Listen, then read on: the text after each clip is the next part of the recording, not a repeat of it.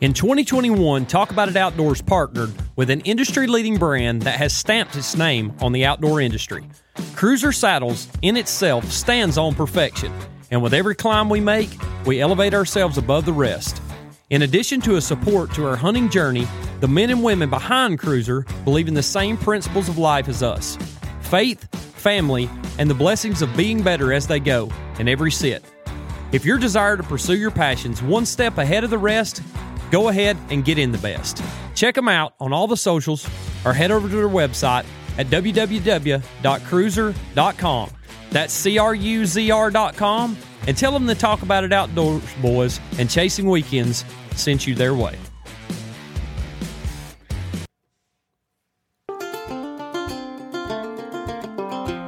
The journey of life has a unique way of being able to create tried and true friendships as we go. In forming those relationships, oftentimes good things come to follow. Talk About It Outdoors is proudly supported by Cal Hardy of Arrowhead Land Company. Cal is the leading broker over Georgia and is happy to assist you with finding the place where you can call home. With vast knowledge and an understanding of the ever-evolving real estate market and a unique old-school approach to everything he does, he exemplifies what it means to treat others like you'd want to be treated. Don't settle for being just another number in a phone. Choose Cal Hardy for all your land, home, and commercial real estate needs and become a part of his family. We sure are blessed to have him as a part of ours.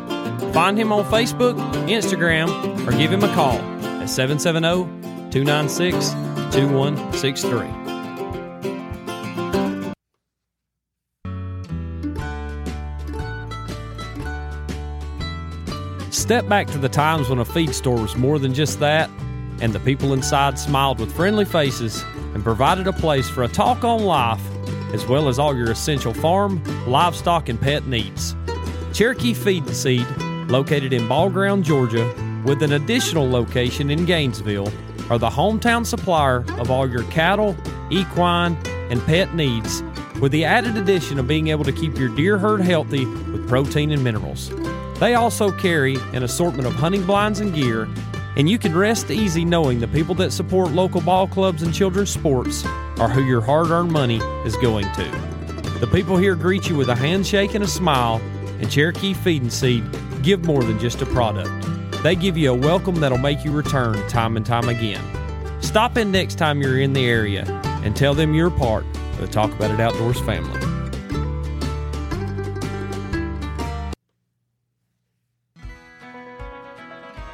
A few years back, when an overbearing and overgrown backyard became an eyesore, I looked for a solution to resolve. LRS Land Services created a stunning and complete transformation turnkey at an affordable price with their mulching services. Not limited to mulching, LRS can provide turnkey grading and clearing, maintenance, right-of-way clearing, and even development for any and all forestry needs.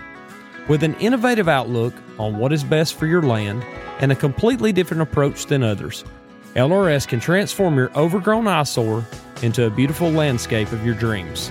Give them a call at 404-889-1105 or check their work out on Facebook at LRS Land Services. Logan and his team are ready to make your land brand new again.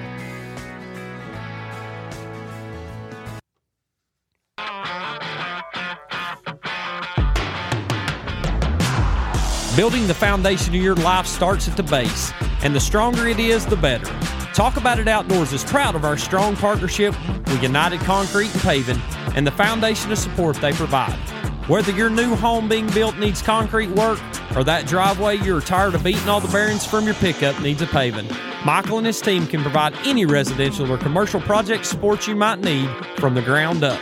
If you're tired of tripping over that unsettled patio slab or a future shop build needs a smooth start, United Concrete and Paving can get you going when you need it most. Give them a call at 404-831-3036 and make sure you tell them TAI boys are where you heard it first.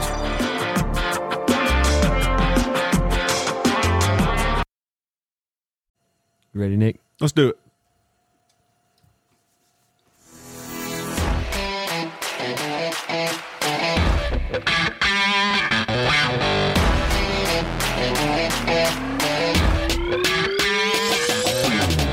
All right, everybody, Talk About It Outdoors coming to you live from the Cruiser Saddle Studio once again. Nicholas Wilson, Alex DeBoard are going to have a good one for you tonight. We've got a friend through another friend coming on to talk with us on all things guiding, Iowa deer hunting, and maybe even get on some safari talk. It's a rainy night in Georgia, but we're going to make it dry and happy in the studio. Pull up a chair and sit a while. This is going to be a fun one.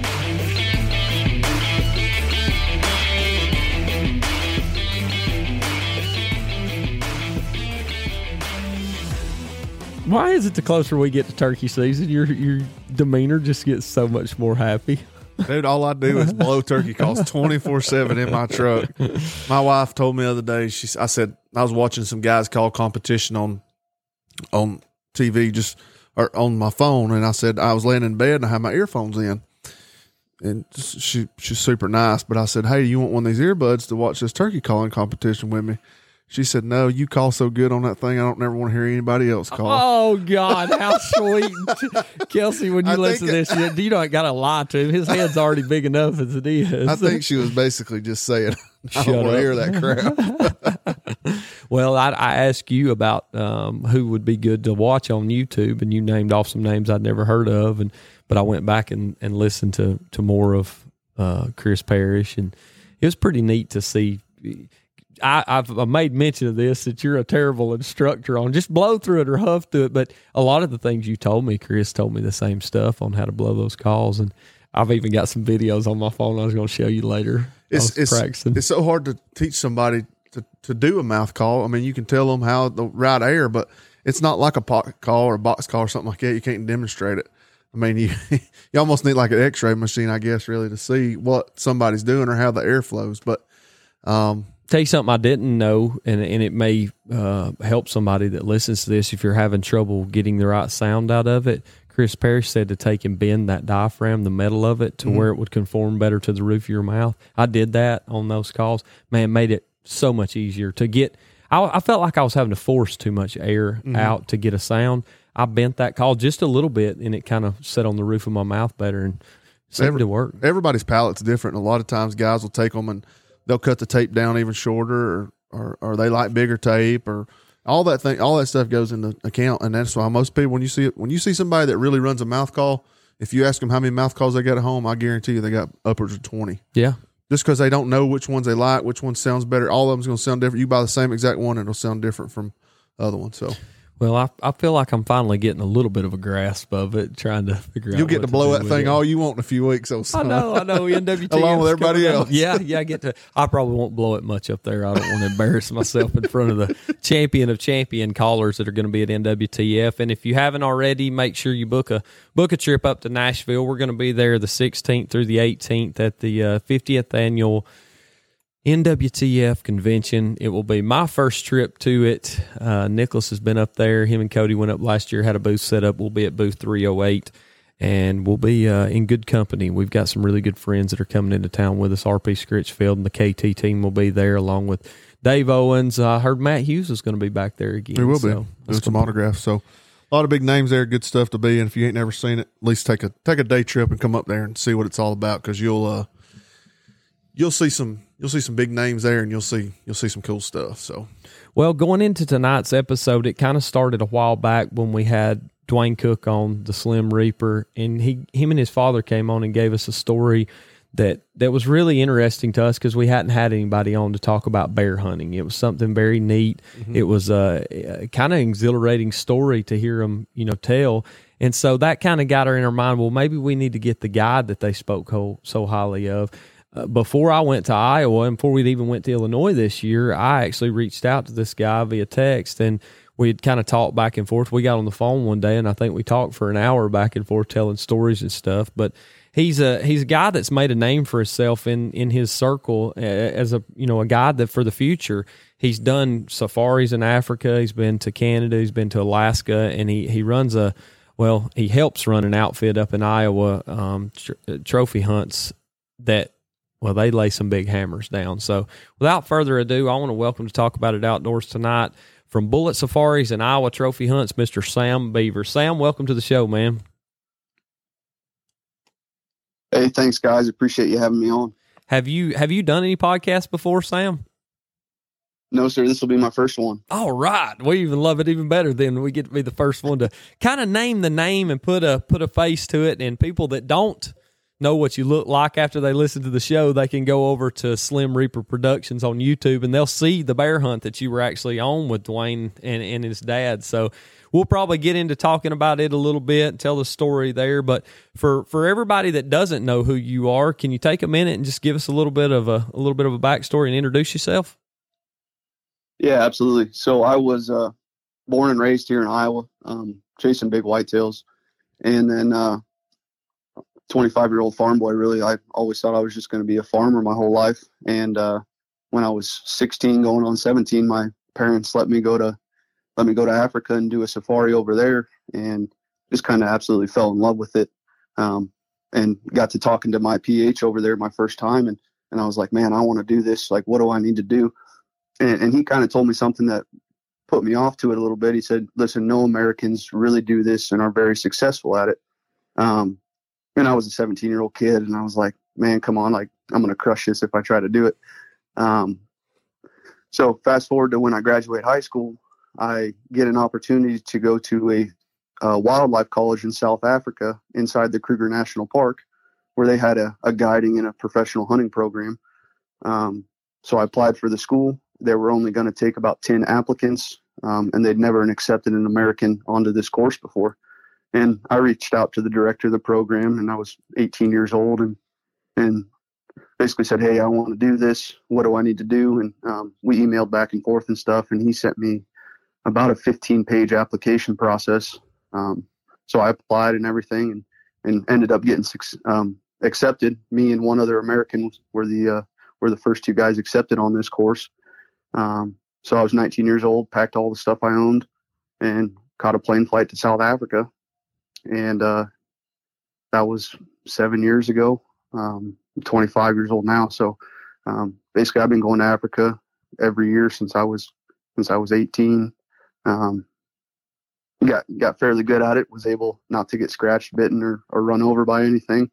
And really took hold of that Africa thing and tried to make it the best I could. And then during COVID, I was able to get a gig up in Alaska being a packer, just because I wasn't able to go to Africa.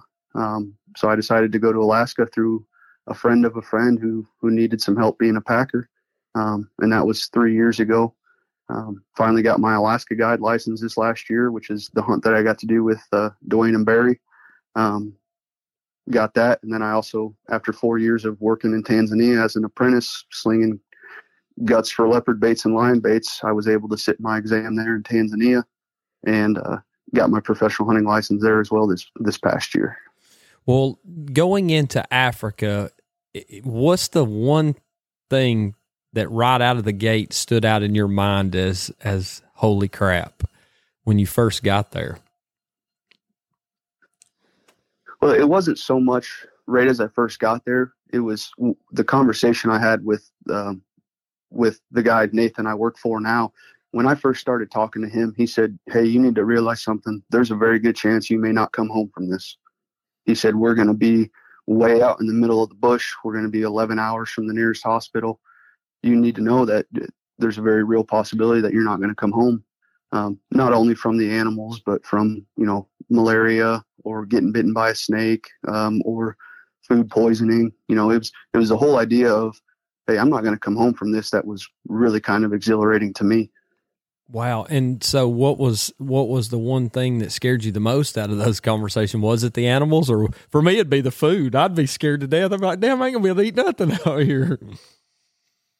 Yeah, well, I just had to make sure all my food was fried, just make sure it was cooked really well. But no, it was more just like we have hippos that walk through camp. We have the elephants that walk through camp at night.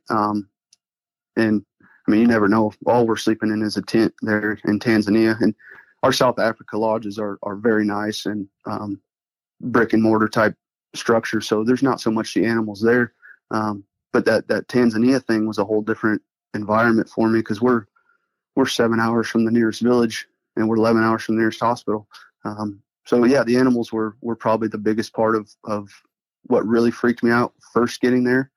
because there wasn't really that many snakes. The mosquitoes weren't really there, even though they are there, but I never really had a close run-in with any of those. It was that first time an elephant came tearing out of a riverbank when I was in the back of a truck with 4 guys who didn't speak English, and we're driving down this little 2-track dirt road that you can't go 10 miles an hour on. And an elephant could really run you down at 10 miles an hour, I guess, couldn't it? Oh, yeah, for sure. What is the most dangerous game in Africa? A lion, I guess? Well, it depends on the scenario. There's so many different things that could happen. Like a wounded lion, if he gets on you, he's gonna kill you with one swipe of his paws. A leopard's just gonna scratch the heck out of you, give you 100 stitches a second. But the biggest thing I've seen, the hardest thing that's ever been put down with me around is a Cape buffalo. They can take some pounding and some more and keep on going. I remember one safari we had where it took 11 shots to put a buffalo down, and he was less than 30 yards. Out of what kind of gun? So over there, the minimum for dangerous game in most of the countries is 375 caliber.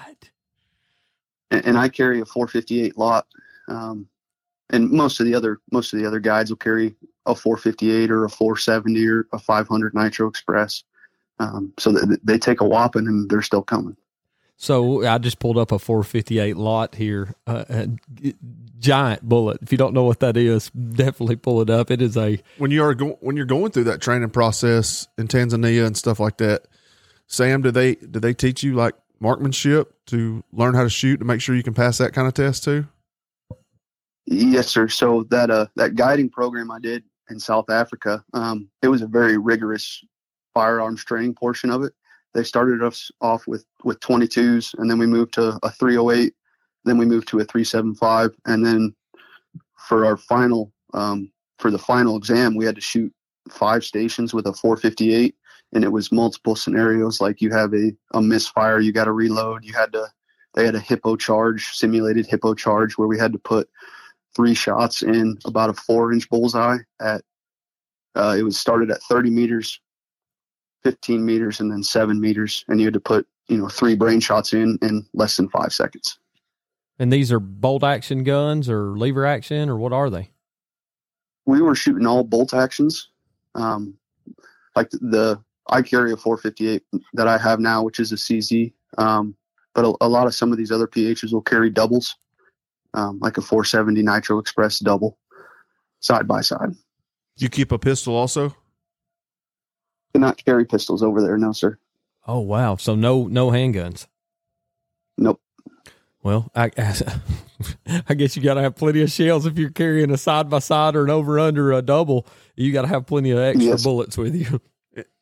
And I know we'll go ahead.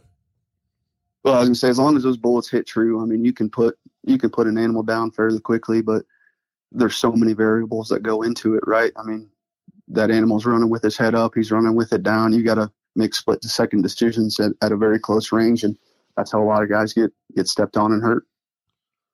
So I know we'll get into Barry and Dwayne's hunt pretty soon, but they offer bow hunts at these places too in Africa, correct? Correct, yes, sir. Yeah. So I guess it's kind of the same lines as hunting a grizzly bear. Is you're right there with them in case this stuff goes down. And I guess you have the same exact talk that you did with Barry on this, correct? Yes, sir. Yeah, and some of these places will, like dangerous game is going to be more spot and stock, especially with a bow. But a lot of times you're shooting plains game out of a blind over a water hole. So you're not necessarily. They could still come through that little blind, but majority of the time they'll run off before you have to worry about something trying to get on you. Now, when you're, and they call it Black Death, right? The buffalo there, isn't that what the nickname is for it? So, is it a lot of spot and stalk on them, or is it watering holes, or how do y'all try to hunt them? So in Tanzania, we will spot and stalk, and we're usually looking for these solitary old bulls. We don't want to shoot out of herds just because those are the breeding age bulls. And all of the government regulations, we have a set quota every year on buffalo we can shoot. So let's say we get 25 buffalo out of our one hunting area. We're going to shoot the biggest, oldest, nastiest bull we can try and find. So yeah, it's driving down the road and either cutting a fresh track or going to a known water source, picking up the tracks there, and then spot and stalk up until we're within shooting range. Now do they see well, or can you get within relative close distance if you've got the wind in your favor? Do they, because I've watched videos of guys walking just out in open grass marsh, and it seems like they can walk pretty close to them. Yeah, you can. And that's why we stay kind of in a huddled up group, is they can't really pick out a human unless you're strung out and they can see human characteristics. And all these animals in this, especially Tanzania, are all being chased by lions.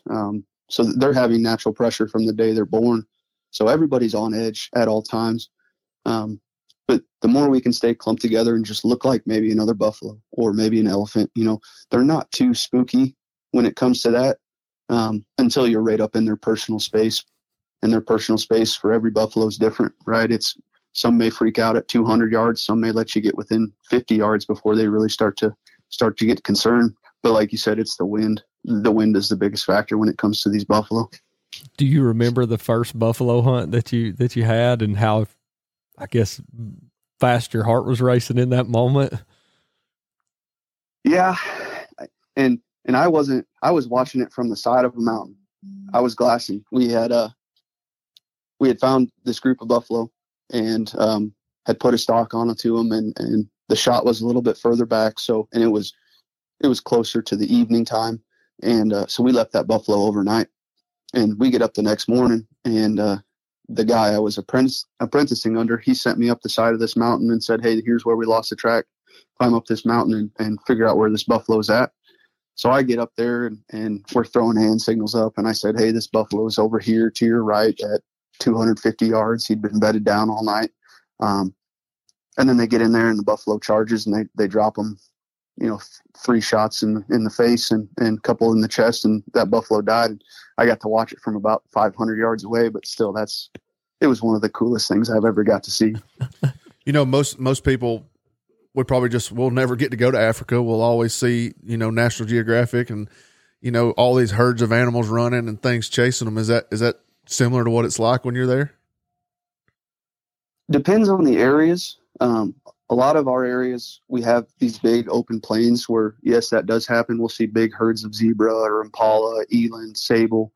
But then we have our riverine kind of mountainy areas where you're walking through brush that you can't see 10, 15 yards in front of you some of the time. And you're just going off the spoor or the tracks on the ground. And sometimes we'll just bump into them. Right. I mean, it's such a variety of different things that it really is. It's hard to kind of, unless you've been there or are planning on going there, it's hard to visualize. Is it open season over there on any species of game? So in South Africa, because all the game is privately owned, you can hunt all year round. So the landowner in charge of their concessions, they own the animals. They put their own quota on what they want to shoot. You can go hunt any time of the year. Gotcha. In Tanzania, we have our set hunting season, which starts on July 1st. So then we'll hunt July until about October. And then that's when the rainy season will start, and we got to get out of there, or else we're going to be stuck for a while. And it's super hot. Is it miserable hot? Is it dry hot? Is it humid hot? It's a dry heat. Yeah. It'll be 80 to 90 degrees during the day. And then at night it'll drop down to, it's cold enough to see your breath. And then 8 o'clock the next morning, we're shedding clothes because it's getting so warm. Gotcha. Is all this just water hole hunts over there and spot and stalk, or is there any type of, I guess there's no elevated hunting, is there? No, sir. Not for most things. Sometimes we'll shoot, like when we're hunting cats, we'll build a blind or a machan is what it's called. And it's an elevated platform that you're overlooking a bait site. But that's for cats only. We're not doing that for anything else really. Gotcha. You may shoot a water hole on an elevated, but that's not usually what happens. They got turkeys over there? Probably got peacocks. We got guinea fowl and Franklin. They're not nearly as big as a turkey. Gotcha. Any good hippo stories?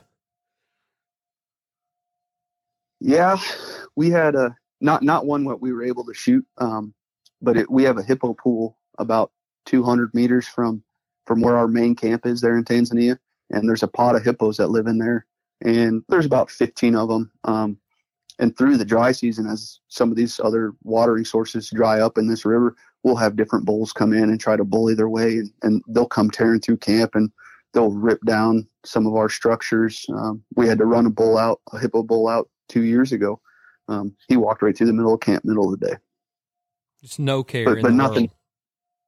No, nothing will mess with a big hippo bull unless it's another hippo. Now, did they mess with you when you're in the rivers or in the water? I've seen boats and stuff get rammed by them. Does things bother them?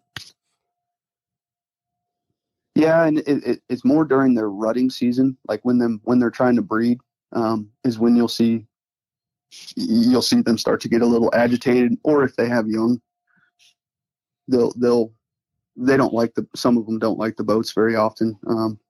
And this hippo pool that we're living next to, we'll catch catfish out of that river, and them hippos will make noises at you and stuff. But we've never really had an issue of one chasing us out of there.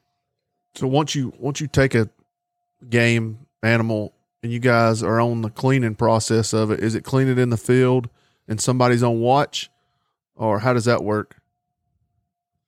Yep. So we will. We'll get the animal gutted or cleaned right there in the field. And then it's sometimes we've been as far as 6 or 7 hours away from camp. So, and if it's the middle of the day, yeah, we'll get that animal, cut up to help preserve that meat as much as possible. And our trackers are absolutely amazing. All of our trackers can skin and cape and stuff like that. And I can do it as well. But no, most of the time we'll get everything back to camp and get it in the shade. And sometimes, you don't want to cut that meat up right away and just eat it. You want to kind of let it hang for a little while. But everything will come back to the main camp and we'll get it butchered there. Do you have, and I imagine some of these animals take a good while to clean. Do you have to have somebody on watch guard to make sure no animals are coming in, no lines or anything? Not really. Okay. We'll pull the trucks, like we'll take the trucks right up to where the animal fell. And that truck is a pretty good deterrent, just in itself. Now, if it gets later at night, like I remember we shot a buffalo right at dark and we built a big campfire and you could hear the hyenas wailing and coming in close. And, we had the rifles handy, but that fire was big enough that if something were to happen, we could have handled it ourselves. I tell you, thinking on going to Africa has never made me want to do it. I think about a lot of people, they see Africa as this foreign land that they want to go and chase something on. And I've never had a desire to do that until I watch them sit up in they call them pits, right? Sam, y'all set up like in pits sometimes over watering holes. Yeah. Pits or blinds. Yeah. So they get in these pits, and I would love to go and kill one of those warthogs. If I could just kill one animal in Africa, it would be that ugly, nasty warthog. Do y'all kill a lot of those? Yeah, we do. But they're so dang. The spot and stalking of them is very hard because they never want to stop moving. They're always constantly moving. I mean, I'm sure if y'all have hog hunted before, you know how pigs never stop. Right.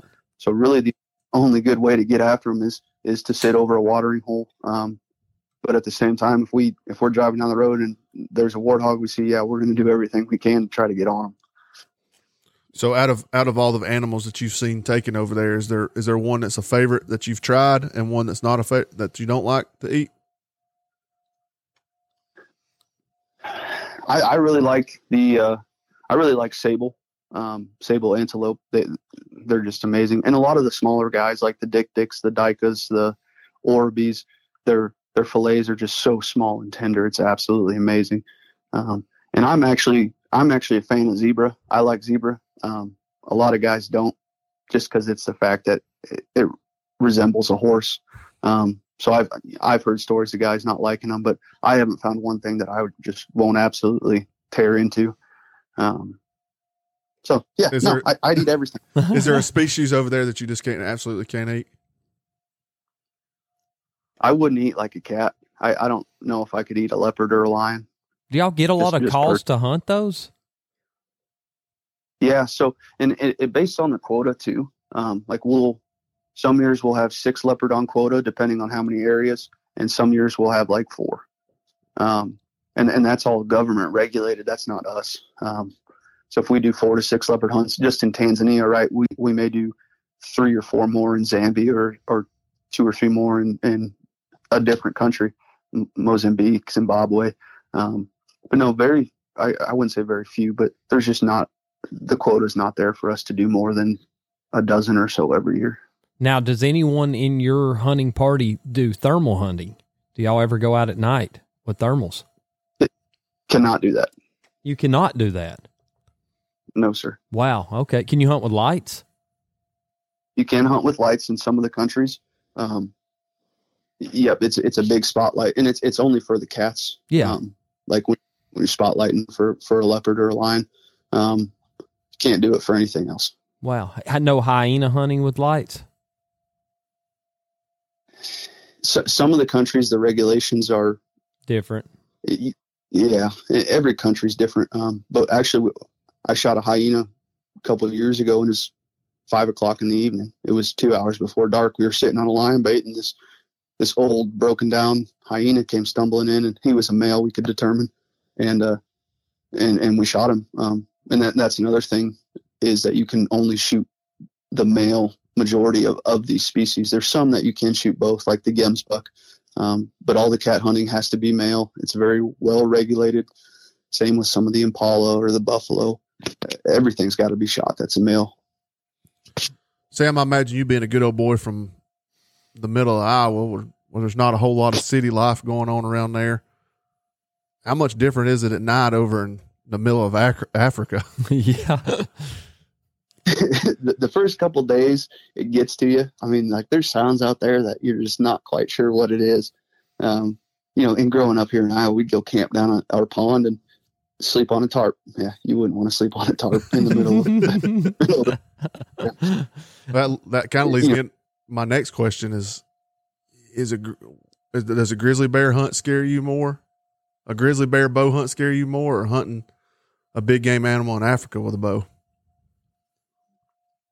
That grizzly bear was that's the closest I've come to really like being freaked out. I bet.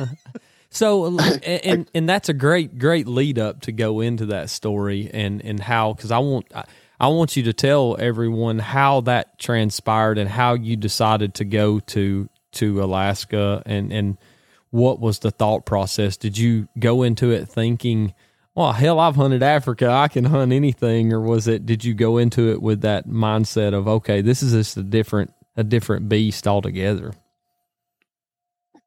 That's exactly what it was. It was, the opportunity arose because of COVID. I wasn't going to Africa, and I'm sitting there talking with my boss, Nathan, who runs our Africa company. And he's like, hey, listen, you got to find something to do. So,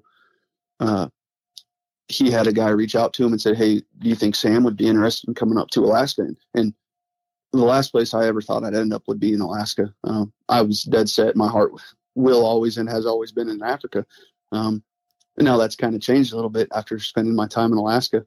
But he called me up on like August 20th, and he said, hey, can you be in Alaska in 8 days? And I said, yeah, I guess. So I bought a plane ticket, flew to Alaska, and that was 3 years ago. I had to do 60 days of apprenticeship in 2 different calendar hunting seasons. So 30 days as a packer, and then the following year, another 30 days. And then this past year, I was able to get my license. And now Alaska is like, I'm going to have to choose between either Alaska or Africa one of these days. And I don't know which one I want to pick. What is a packer? So our moose hunts, we don't have any vehicles, 4-wheelers or horses. So basically a packer is a young guy with a strong back and a weak mind, and he's going to throw on hindquarters, front quarters, and an entire moose on his back. hike it up to an airstrip, and then do it all over again when the next moose hits the ground.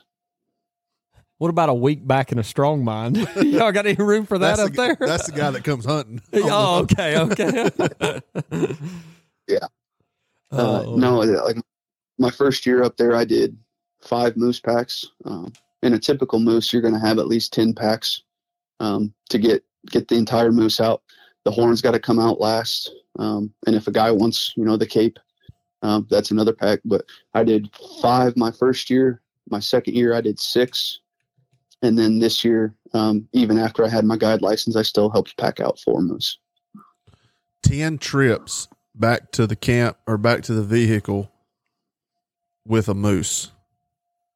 Yes, sir. From where it died to the nearest airstrip. And what's the average distance?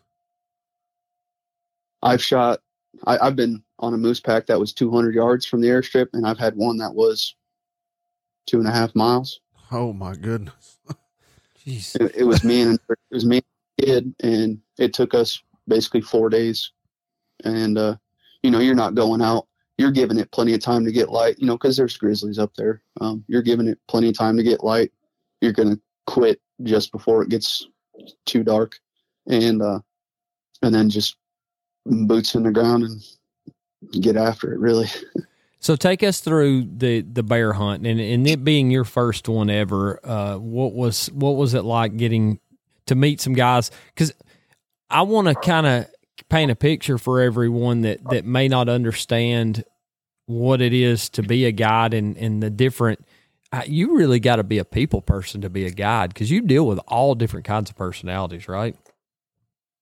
Yes, sir. And that's what I learned very early on, especially going through this guiding program, was it's about 90% being able to talk to people and deal with people, and being a therapist or being a drinking buddy or whatever somebody's got going on in your life. You're fixing to spend 7, 10, 14, 21 days in the backcountry with them. You got to be able to have conversations that you can roll onto, or, you don't want a bunch of silence, because then it's just not good morale for everybody involved. It was, sorry, go ahead. Was the African hunt more like, I don't know, people pleasing as compared to the one that you do in Alaska? Is it more like people you know and you can get along with, or is it just about the same in either place?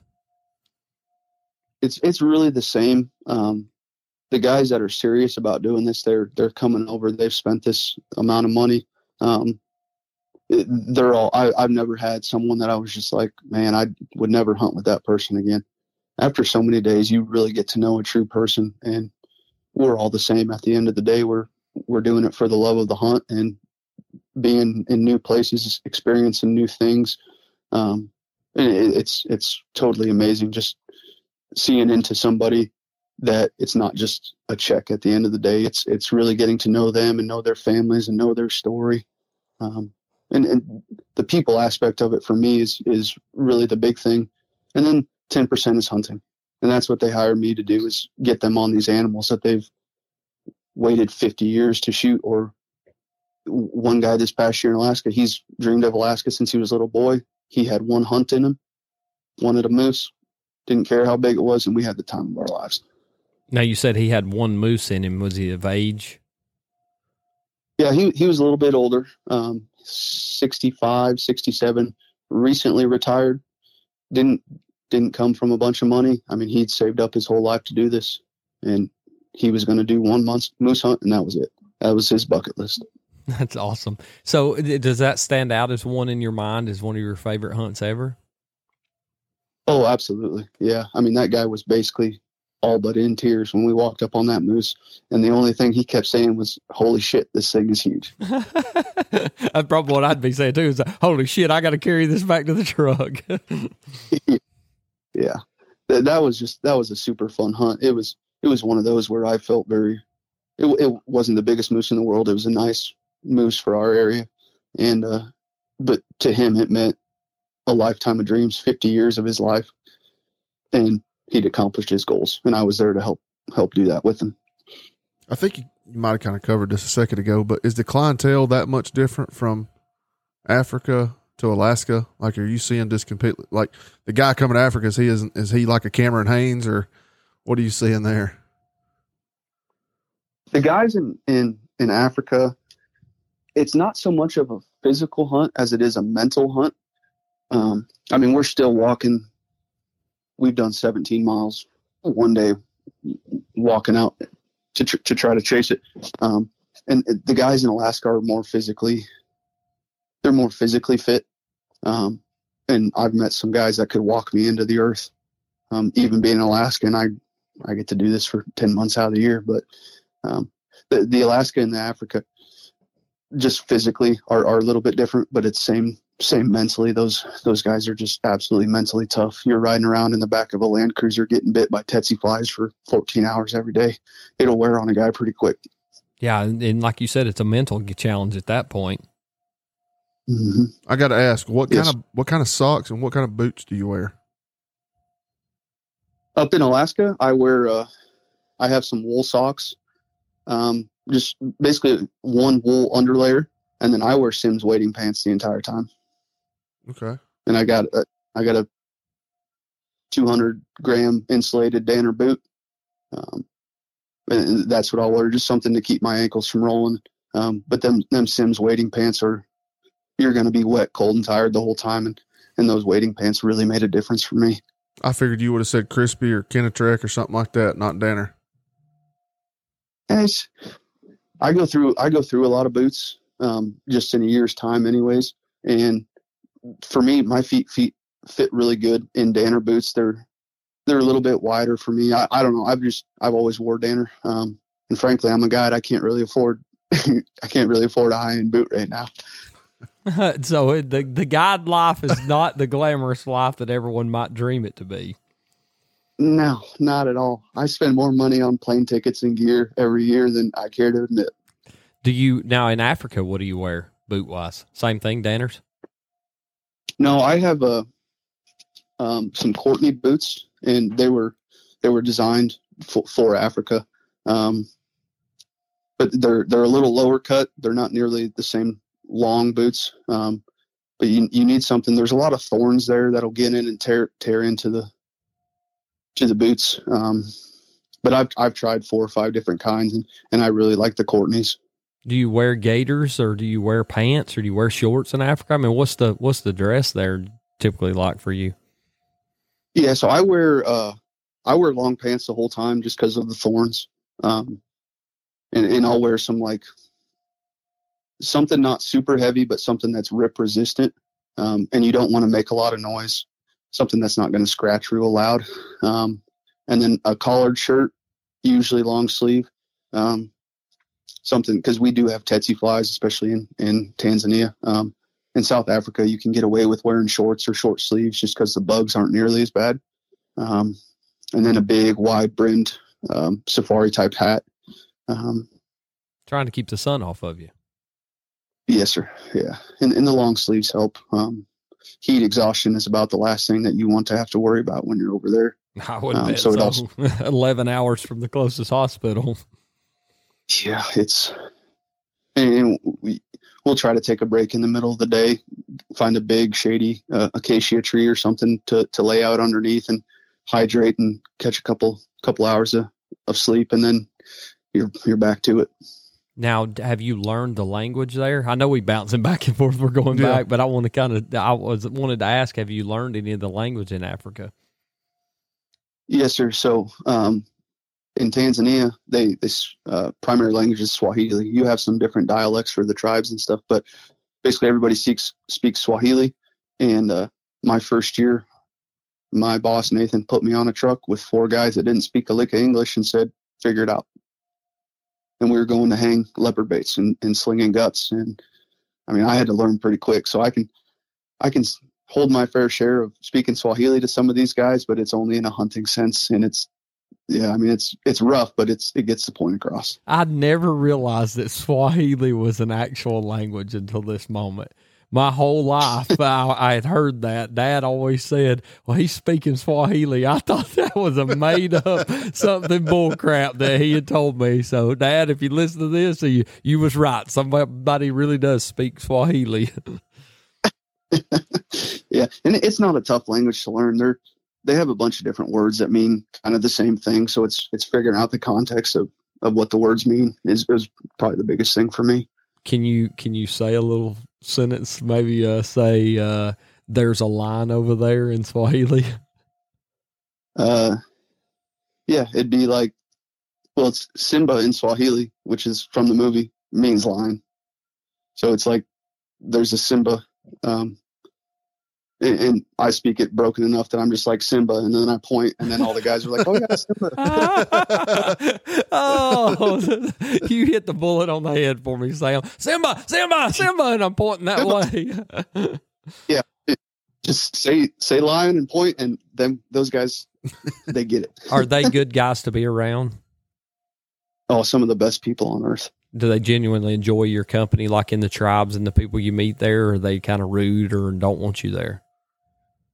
No, so they realize when we're there that most of our guys work for us, have some of their own small businesses, but 4 months out of the year that they're working for us, that's most of their year's salary, and they're taking home meat to their families. They're living in these villages that they have a well in the middle of the village.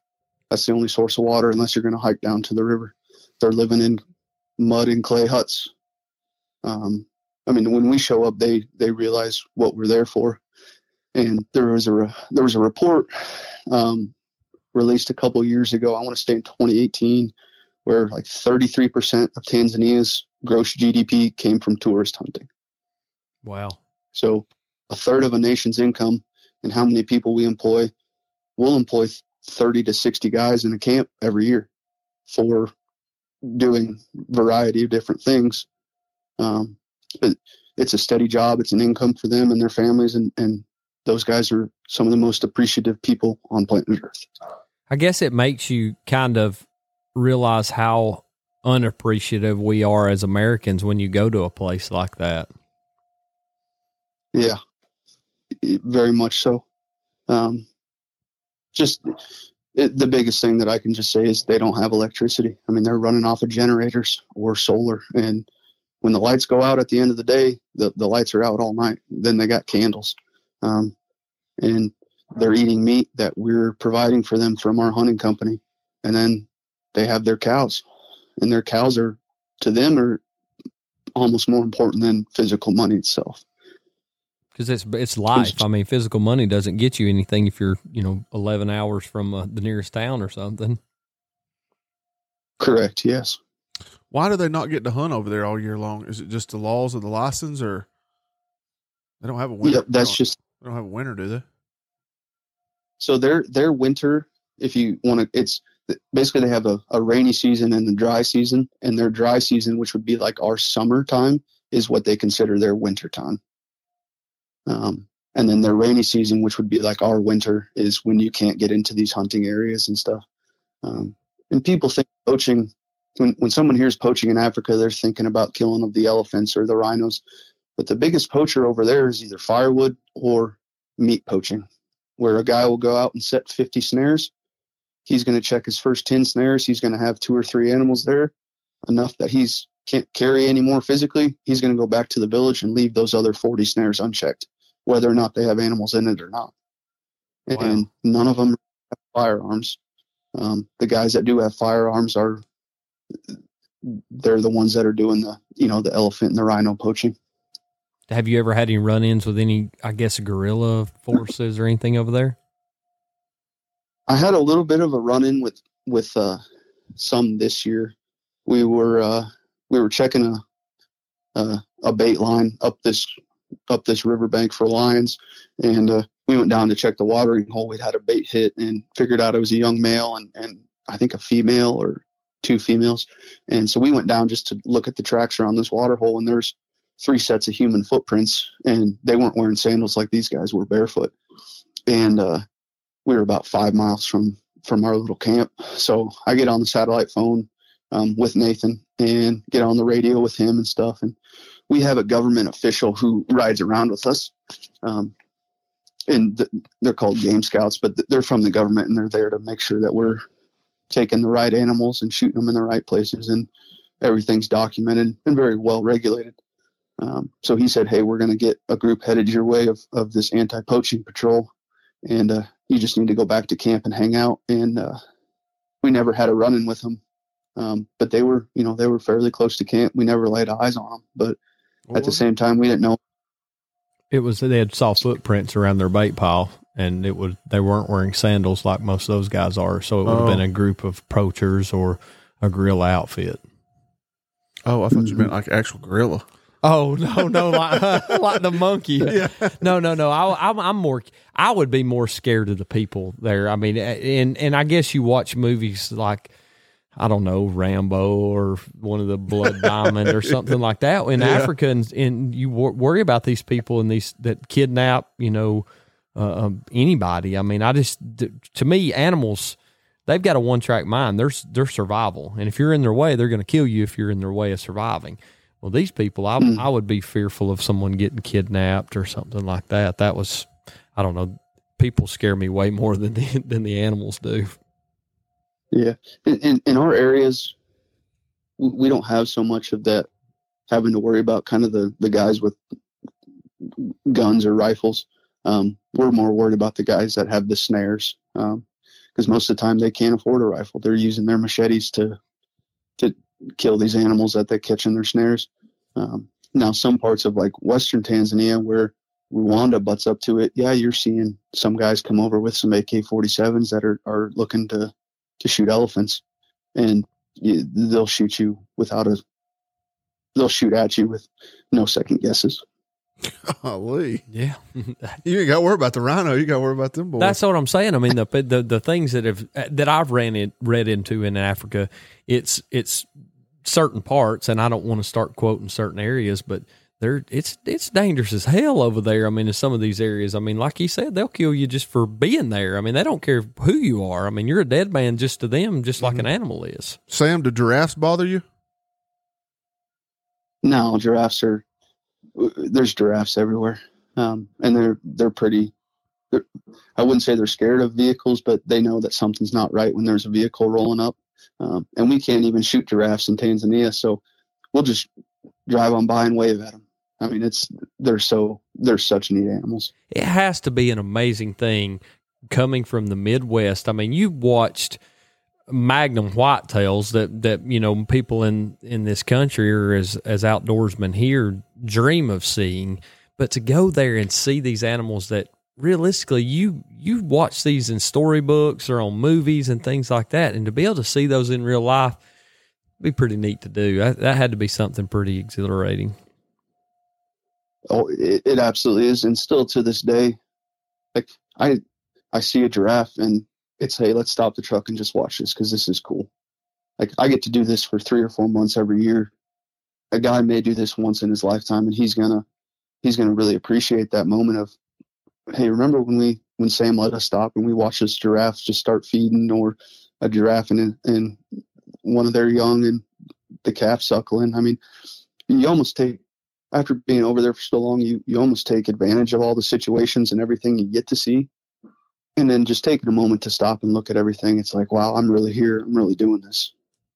Does it, coming back to Alaska, let's talk about that for a minute. And when you were on the bear hunt, the first one there, what was that first moment for you where you realized, okay, I'm in my element now. I'm in the danger zone, so to speak, with this. What was it for you? When we got to about 200 yards, 250 yards, and I had known where we needed to drop our packs, right? We'd circled all the way downwind to where this bear was feeding on. And when I started, I'm like, okay, we'll drop our stuff here. And I had the other guide, Dara, with us, just because I had just gotten my license at this point. And when I start shucking off all my stuff, and then I'm like, listen, Mr. Barry, here's my satellite phone, here's my cell phone, here's what you need to do with X, Y, and Z. And Barry looks at me and looks at Dwayne and looks at Dara. He goes, why are you telling me all this stuff? I'm like, because if something goes wrong, you need to know. I'm like, I have a tourniquet in my left pocket. And he's like, what are we getting ourselves into? And when I saw the look on Barry's face, it was like, it didn't really bother me too much.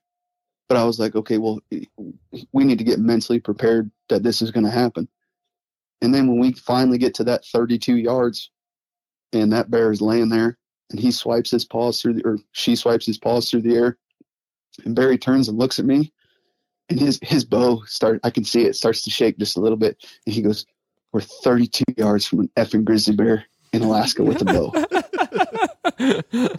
Oh, and that's where it hit you. Like, we're 32 yards from an effing grizzly bear. Yeah. And when he said that, I'm like, yes, sir. Please shoot it when it stands up. And he looks at me. I'm like, that's probably not the right thing to say. But like, I saw how excited he was. And that's when I really start to get excited. And then that bear sits up and is facing away from us. Barry goes to full draw. And that bear's just sitting there kind of looking around, still doesn't have any idea we're there. And he's like, I got to let down. And I'm standing there with my 458 on my hip, like cool as a cucumber. But inside, I'm like, please don't screw this up. Please don't screw this up. And like, I was just hoping the bear wasn't going to do something funny. And Barry had like there was 2 little trees that he had a little window to shoot into. So right as he goes to let down, that bear starts to turn broadside. And so Barry goes to full draw, and there's that one little tree in the way. And then that bear starts to walk through it. I'm like, shoot him, shoot him, shoot him. You need to shoot him right now. And then Barry lets that arrow go. And it was just a little bit back. It would have been a lethal shot. But who knows if it would have been within 100 yards or a mile. And where that bear was headed into this thick patch of alders, I really did not want to go climbing in there with an angry grizzly bear. So I immediately started shooting.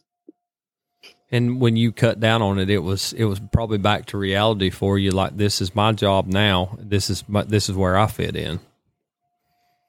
Correct. Yes, sir. And I had told Barry going into it, I said, the second you release that arrow, I'm going to take a step in front of you. I need you to re-knock an arrow and stay behind me. And so I just remember him. And if you would have asked me before this video gets released, if that bear was growling, I would have said, no, I didn't hear anything. Like, I was just so zoned in on, okay, where do I need to put this bead on this bear? And that bear does like almost a complete 360 and then is kind of facing up the hill at us. And when my first shot from my 458 hit it square in the chest, I'm like, oh man, we're in trouble, because that bear did not go down. That's scary. Yeah, I'm sitting here in awe. Just I'm reliving that moment because, you know, for us, we got to sit here and hear Barry and Slim talk about it and give us an idea about what it was like. But hearing it from Sam's point of view gives a whole different perspective on it. Yeah, and it was, I mean, we kept shooting and that bear just kept going. And when we finally got it cut open and got the cape off of it, there was two shots through the boiler room. It had a shot in its chest. It had another shot through its spine. Like, that bear was dead on its feet. It just didn't know it yet. And it was trying to, I'm wholeheartedly believe that bear was trying to get up the hill at us. Let me ask you this though.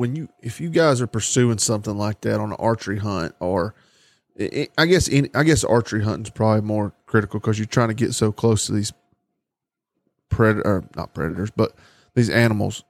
Mm-hmm. And we didn't ask Barry this, but are you guys like, do you make them send a video of them shooting, or do you shoot in camp just to make sure that they are who they say they are? Or do you just trust that they're a good shot with a bow? Yeah. Most guides, I'm sure, can attest to this, but you spend the first day, you know, depending on how long the hunt is, you spend the first day or two grilling a guy. Yeah. And trying to just get to know them without them actually knowing it, before you're going to put yourself in that situation. And I talked with Barry and Slim quite a bit, and they were showing me some videos. So I knew Barry could shoot. But there's some guys like that. One guy came into camp claiming he could shoot a moose at 1,000 yards. Well, then when I get him to 160 yards and he screws up the shot, it was like, yeah, come on, man. That would be awful. Yeah. Now, and we'll get into, I guess we talk a little bit of whitetail hunting here because you're from Iowa and you also guide in Iowa. But has hunting those type of animals changed the way you deer hunt or approach whitetails or anything like that? I still, next to a leopard, I probably get more excited about seeing a whitetail than just about anything else. Has it changed just your tactic of hunting or how you set up on them or anything like that though? Or is it still pretty normal how you hunt them? No, it's more, if I could spot and stalk whitetail, that's what I would personally like to do. Mm-hmm. But hunting from tree stands, ground blinds, elevated stands, that's all stayed about the same. But if I could do it just for myself, I'd love to spot and stalk a 200-inch whitetail. Some of our clients just can't do that. They're a little bit older. They're just not in the same kind of mindset that I am at that point. Do you generally find yourself wanting to chase whitetails just as hard, or would you go back to Africa and chase game there if you had a personal choice on it? It depends on the time of year and where I'm hunting. Fair enough. I guess, yeah, Alex, you're stupid. You can't hunt this in the wintertime. But no, I mean, for me, I guess not ever having to or getting to experience Africa, I want to chase giant whitetails in any Midwest state that we can. Coming from Georgia, I mean, we grew up, 100-inch deer was a giant to us, and we talk about it all the time. The thought process behind getting the opportunity to go to the Midwest and chase deer is something most won't ever get to experience. And it's a lot like Africa for me, a guy that's been to the Midwest. I'm never probably going to get to go to Africa to chase game. So I've got to kind of live vicariously through somebody telling stories like yourself. Yeah. Well, in chasing big whitetail, right? I mean, they get big for a reason because they're smart. And checking out a 180-inch deer from the side of the road and being like, okay, we know he's right here. How do we get to him? I mean, it's very similar in Africa to that aspect. And these whitetail deer, they're just so dang smart, and it's such a challenge. I love chasing whitetail. That'll be my all-time favorite thing next to chasing cats. But it's very similar but in very different ways, if that makes sense. Now, when you guide these deer hunts, are you able to sit with the guys, or do you just drop them off? Just drop them off, and then I'll go out and scout. I'll drop a guy off at one farm, and then I'll go sit either in my truck or walk up to a gate or sit in a barn, and then glass the field and figure out what time these deer are coming. But no, we don't sit with them. I got you. A lot more intimate in Africa as far as clientele goes, I guess, the time you're spending with them. Yeah, correct. But these deer hunters, we're still sitting at our lodge and swapping stories all night, and it's just as much fun. I mean, we have a lot of repeat deer hunting clients, which is very cool because they've got to watch me grow, and they love listening to my stories, and I love hearing their stories about, hey, they took their first grandkid out hunting this year. But it is kind of a different situation when it comes to that as well, because we have more than just one person in a camp when it comes to deer hunting. So, Sam, we're kind of getting towards the end of this thing here, and there's a question that I guess I've got to ask, and it could be hunting related in Africa, and I go back to Africa because we've never really got to talk to anybody about that. We've heard a lot of whitetail stories and stuff, but what is the one scariest moment that you've had in Africa? And it can be with an animal, or it can be with a sickness or anything that sticks out in your mind while being over in Africa. So my first year in Tanzania, when I was on a bait truck, I had hopped off the truck with one of our trackers, and we were walking down this dry sandy riverbed, just checking water holes. And we were going maybe a mile and a half, and then we'd hop out of the riverbank and call the truck and come in. But anyways, we round this river bend, and there's a young bull elephant. And he had just been like freshly kicked from the herd. Just because he'd started to mature, he'd gone into must, which is their breeding cycle. And he was just tearing limbs down and stuff and just causing a ruckus. And we round this corner, and he just goes absolutely mad. And so we go scurrying up this riverbank, and that elephant comes up right behind us. And that's 6 tons of fury bearing down on you. And it's like, yeah, and I was a 19-year-old kid at that point. Like, that was the most scariest thing I've ever had happen in my entire life. Biggest thing that ever been after you before was a Holstein bull back on the farm somewhere. Yeah, exactly. No, that made me like, that was probably my first eye-opening experience to like, hey, listen, I'm here, I'm doing this. Like, you got to nut up and take care of things if something were to happen.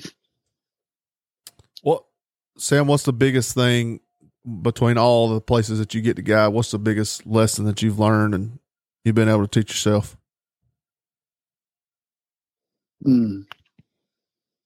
Just to enjoy the moment. I mean, there's been plenty of times where I'm sitting in the back of a truck and the sun's going down in Africa and there's a herd of zebra in the field and you're watching that sunset and it's like, yeah, I'm really here. Or it's sitting on the side of a mountain in Alaska as the sun's coming up and we're glassing moose and you're hearing just the wildlife, the moose crashing horns or a cow calling, and just living in the moment and trying not to take advantage of the places I've been, the people I've met, and everything I've got to see, just because not a lot of people get to do this. As far as I know, I'm the only person in the world that holds a Tanzania professional hunting license and an Alaska guide license. Like, I've really got to see some of the greatest places on earth that no one will get to see anymore, just with the encroachment of civilization. I've got to hunt in some of the areas where Teddy Roosevelt may have gone through in Africa, or I've been on a mountain in Alaska where no one has ever set foot. I mean, that's the biggest thing for me. That's pretty awesome, man. The hell, they got cold chills thinking about that. I mean, that's pretty neat. Takes a lot to give me cold chills thinking about stuff like that. But was Slim your only camera guy so far, or have you had multiple camera people? We in Africa, the past 2 years, we've had a client and his son that they're not really in the whole filming it and promoting it. They're just filming it for themselves. But yes, Slim was the first one that was like, hey, listen, this is for a YouTube channel. Like, we need this certain kind of shot for what's going to happen. And that was a whole totally different challenge for me. Just in the long run, I mean, was it aggravating? I mean, and I asked that, and with all due respect, or was it just something different? It was something different.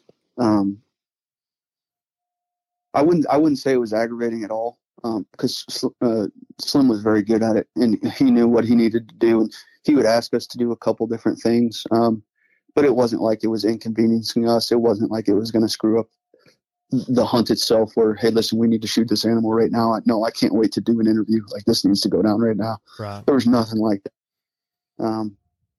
But he's the only guy I've ever had do it, and he seemed to do a pretty good job. So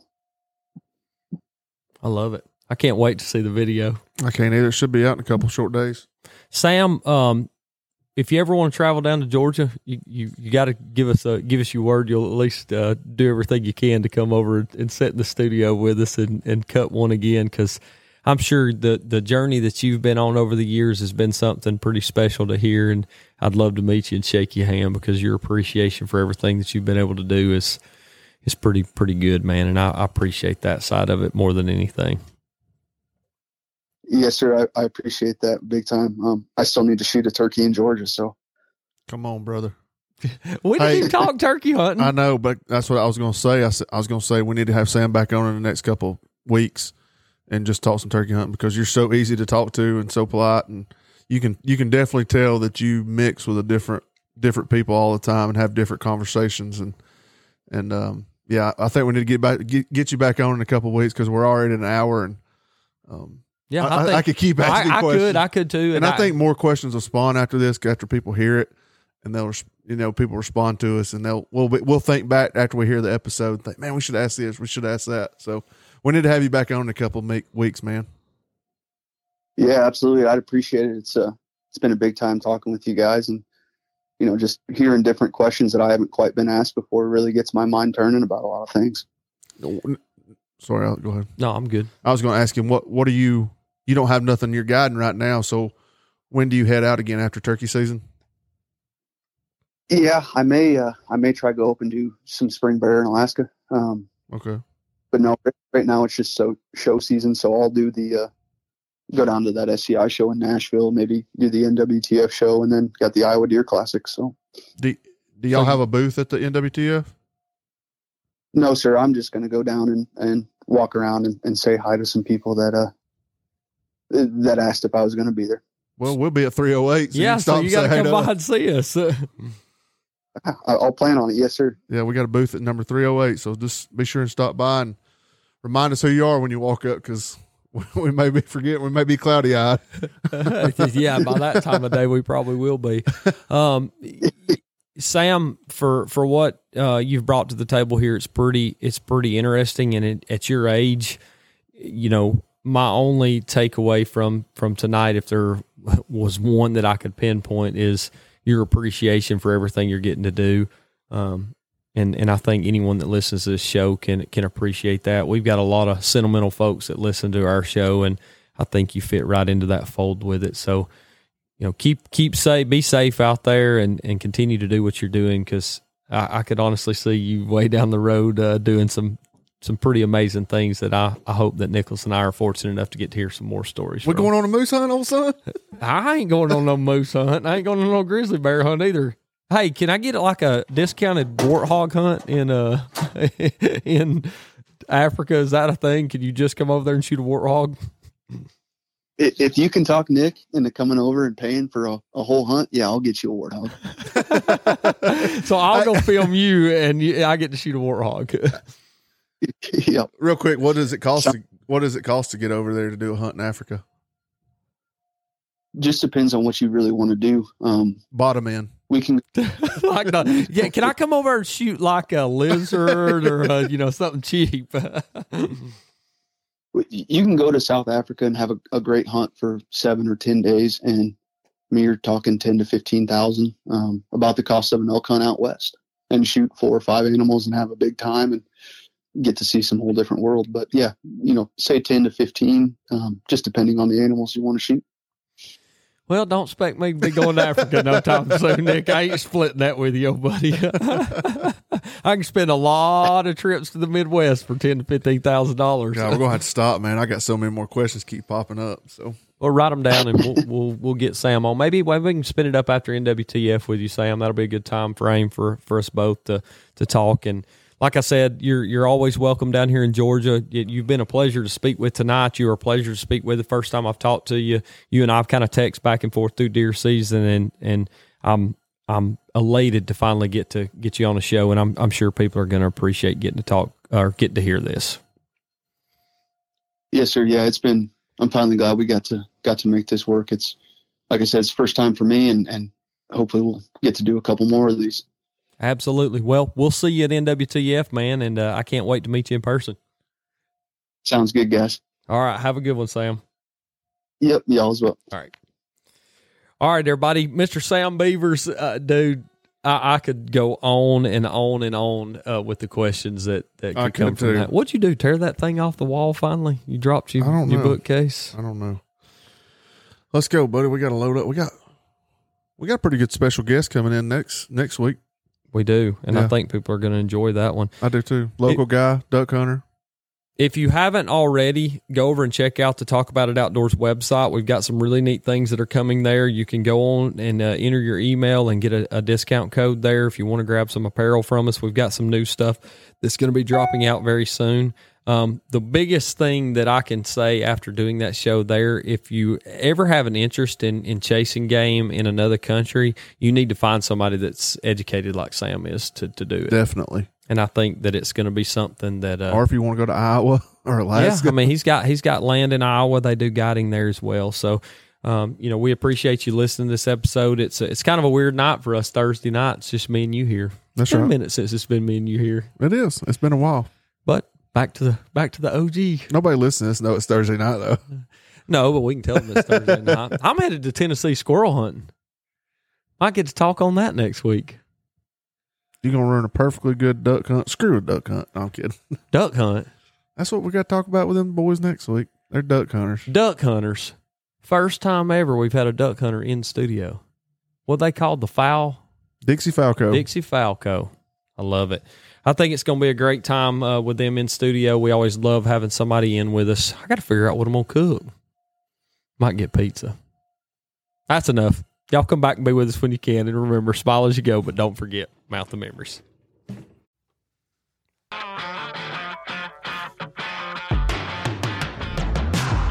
Building the foundation of your life starts at the base, and the stronger it is, the better.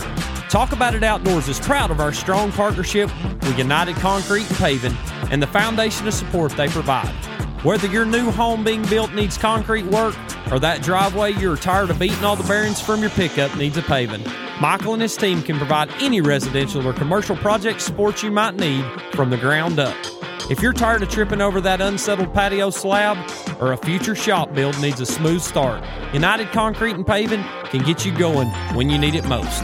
Give them a call at 404-831-3036 and make sure you tell them TAI boys are where you heard it first.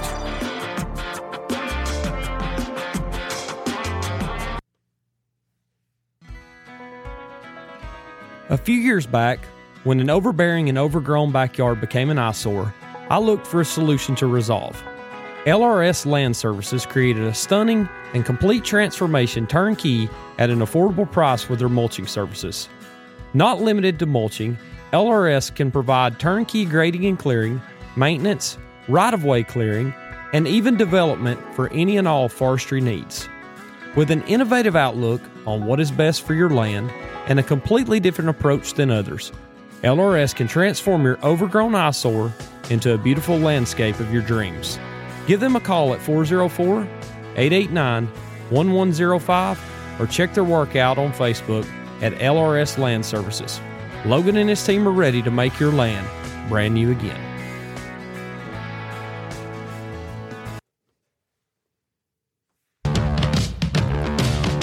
Are you in need of a decluttering? Barn or garage slap full of stuff you just don't need? Or is your construction site needing a dumpster? Give our buddy Tony at Georgia Junk and Dumpster Rental a call.